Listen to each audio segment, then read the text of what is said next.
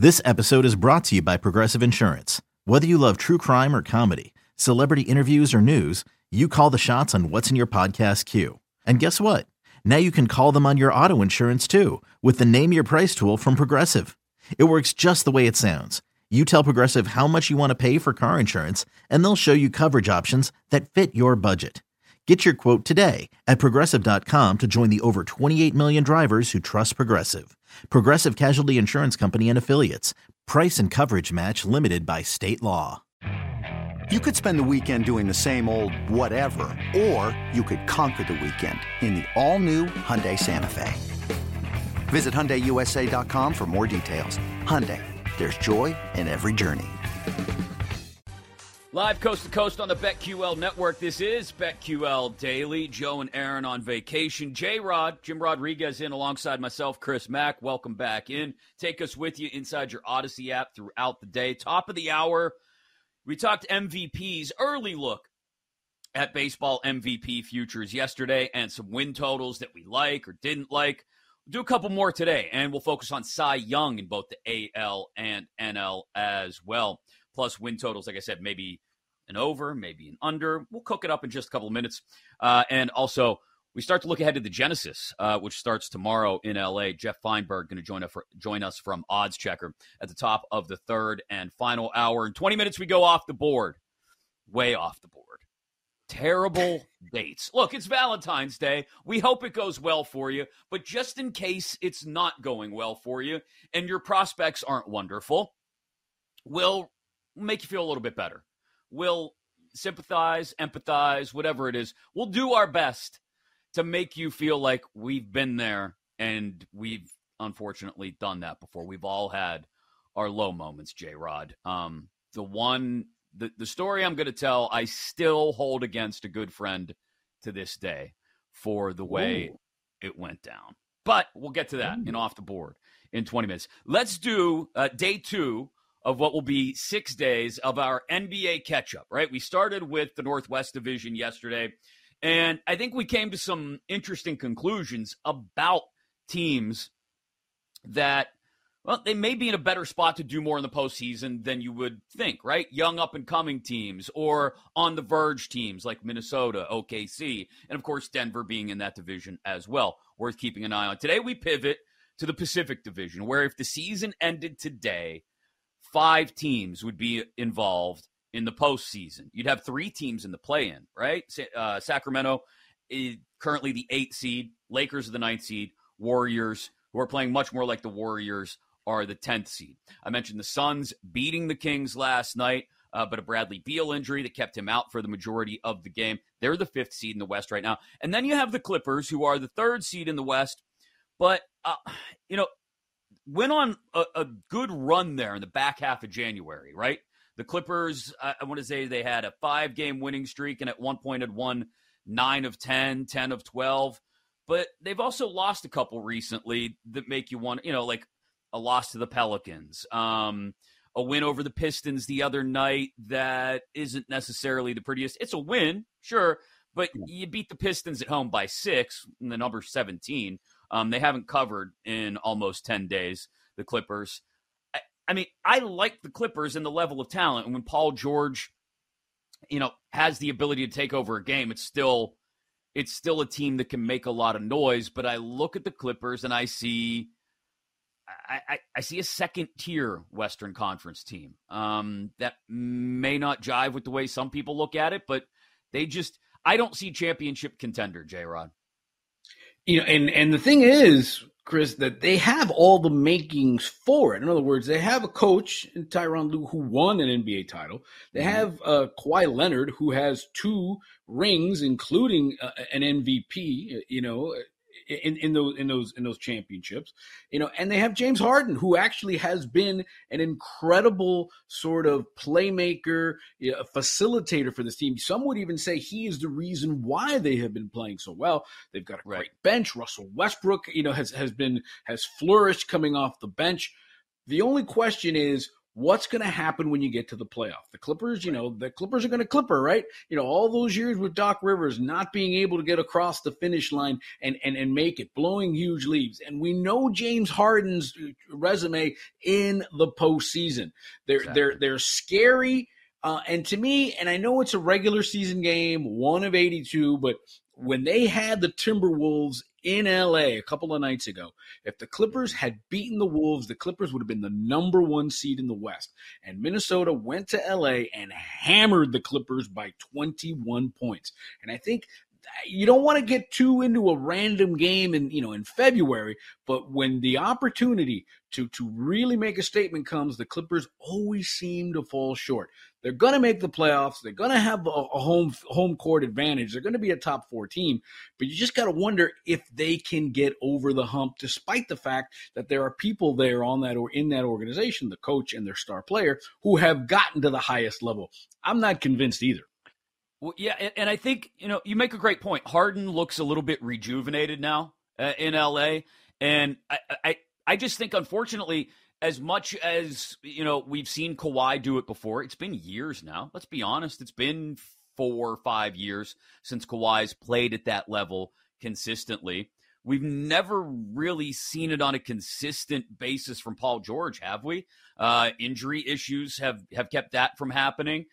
You make a good point. Russell Westbrook has kind of found a niche there as well. But I think the problem is they're going to go as James Harden goes. James Harden's 34. James Harden hit his peak. Yeah, James Harden hit his peak 3 years ago and is no longer the guy that can take over a series like he did against the Celtics in 21, right? Like he's not that guy. He'll take over a game or two in a series, but that might not be enough when you get to the second round in the West. And especially if they were to stay in, let's say they're sitting in the 3 spot, okay, and they catch a 6 seed that let's say they get the top 2, and they catch a play-in team. Those play-in teams come in hot, right? A 6 seed team maybe comes in with a little bit of confidence because they avoided the play-in, depending on what the circumstances are. I just don't believe it's there for the Clippers beyond, say, the second round. I could see them somehow getting themselves to the conference finals, but that's it. That's the ceiling, I think, for the Clippers. The Suns, on the other hand, 5th seed right now. I think if Durant stays healthy, sky's the limit. Devin Booker started to look like himself again the last couple of weeks. You've got the supporting cast around them. The Beal injury is something to keep an eye on. We'll see if that, if they just rest him during the All-Star break and he's fine again once they get back to it. But that's a team that I think has Western Conference Finals or bust. Like, if you don't get there, then you're once again questioning what has been built in the desert, because they constantly change the alignment and what the big name players look like. And you always come back around, you go, okay, can you finish? And I think they're capable of it. It's just a matter of, again, Durant staying healthy long enough for them to go deep into the playoffs. Well, arguably, this is the best big 3 that's out there, right? Durant, Booker, and Beal. The problem is getting them out there. The value, we're always looking, when we're making bets, we're always looking for value. And the one that jumps out at me, Chris, is that the Suns are 18-1 to win the division.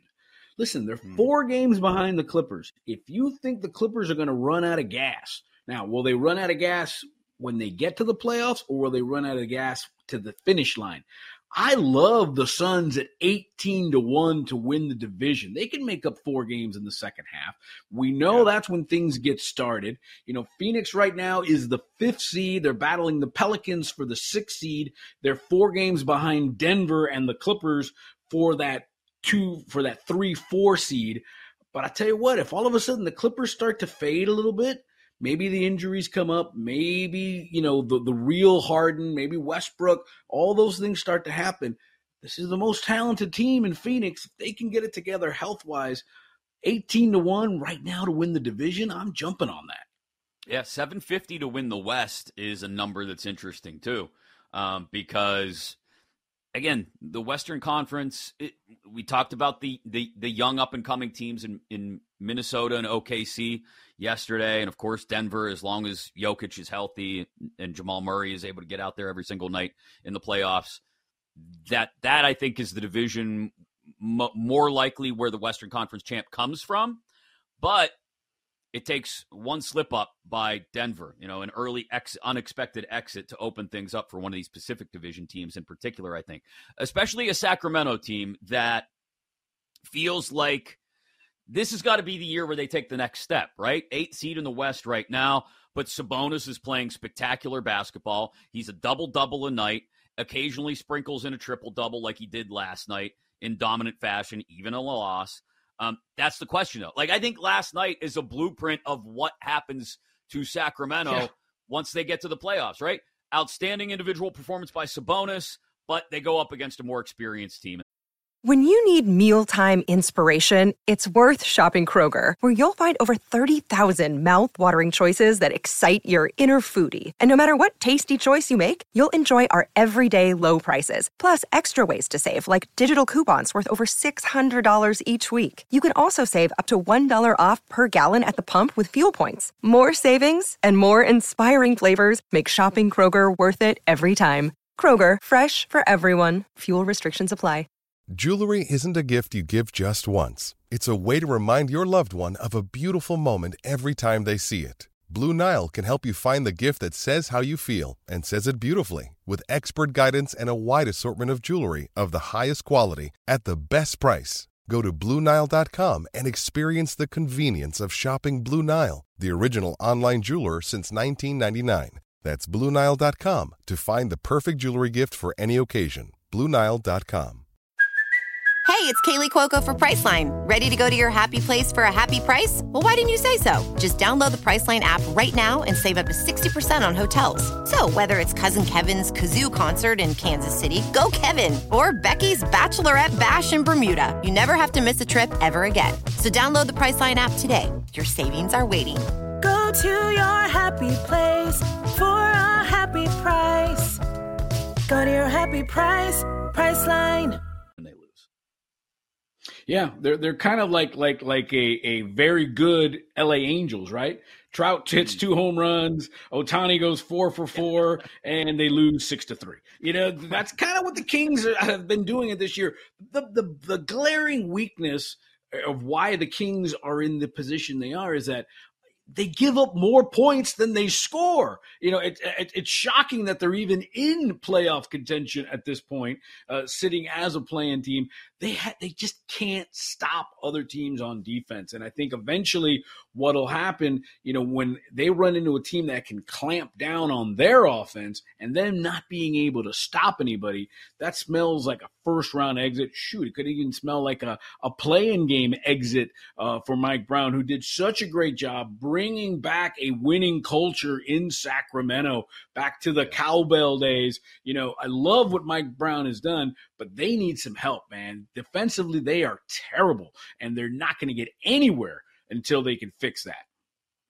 All right, let's get to the last 2 teams in the Pacific, which ironically enough are the 2 most compelling teams in the Pacific. Lakers are the 9 seed right now. Warriors are the 10 seed. We just got done talking about the apparent call the Warriors made to the Lakers right at the deadline to inquire about LeBron. What that means for LeBron's future, I think, is a different story for what it means for both teams down the stretch. I think it's telling that the Warriors, even at this point, and look, a month and a half ago, a lot of us are leaving the Warriors for dead by the side of the road, right? They were dealing with the Draymond suspension and weren't looking particularly good while they were dealing with it.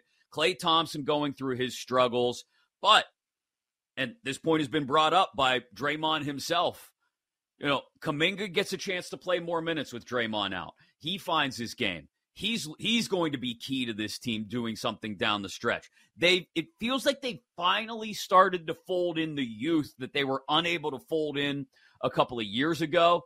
And the Lakers, on the other hand, don't even know if they want youth to fold in. The guys that they have that they're trying to provide minutes to Are they the guys that should be getting those minutes, or are they going to just live and die by LeBron and AD?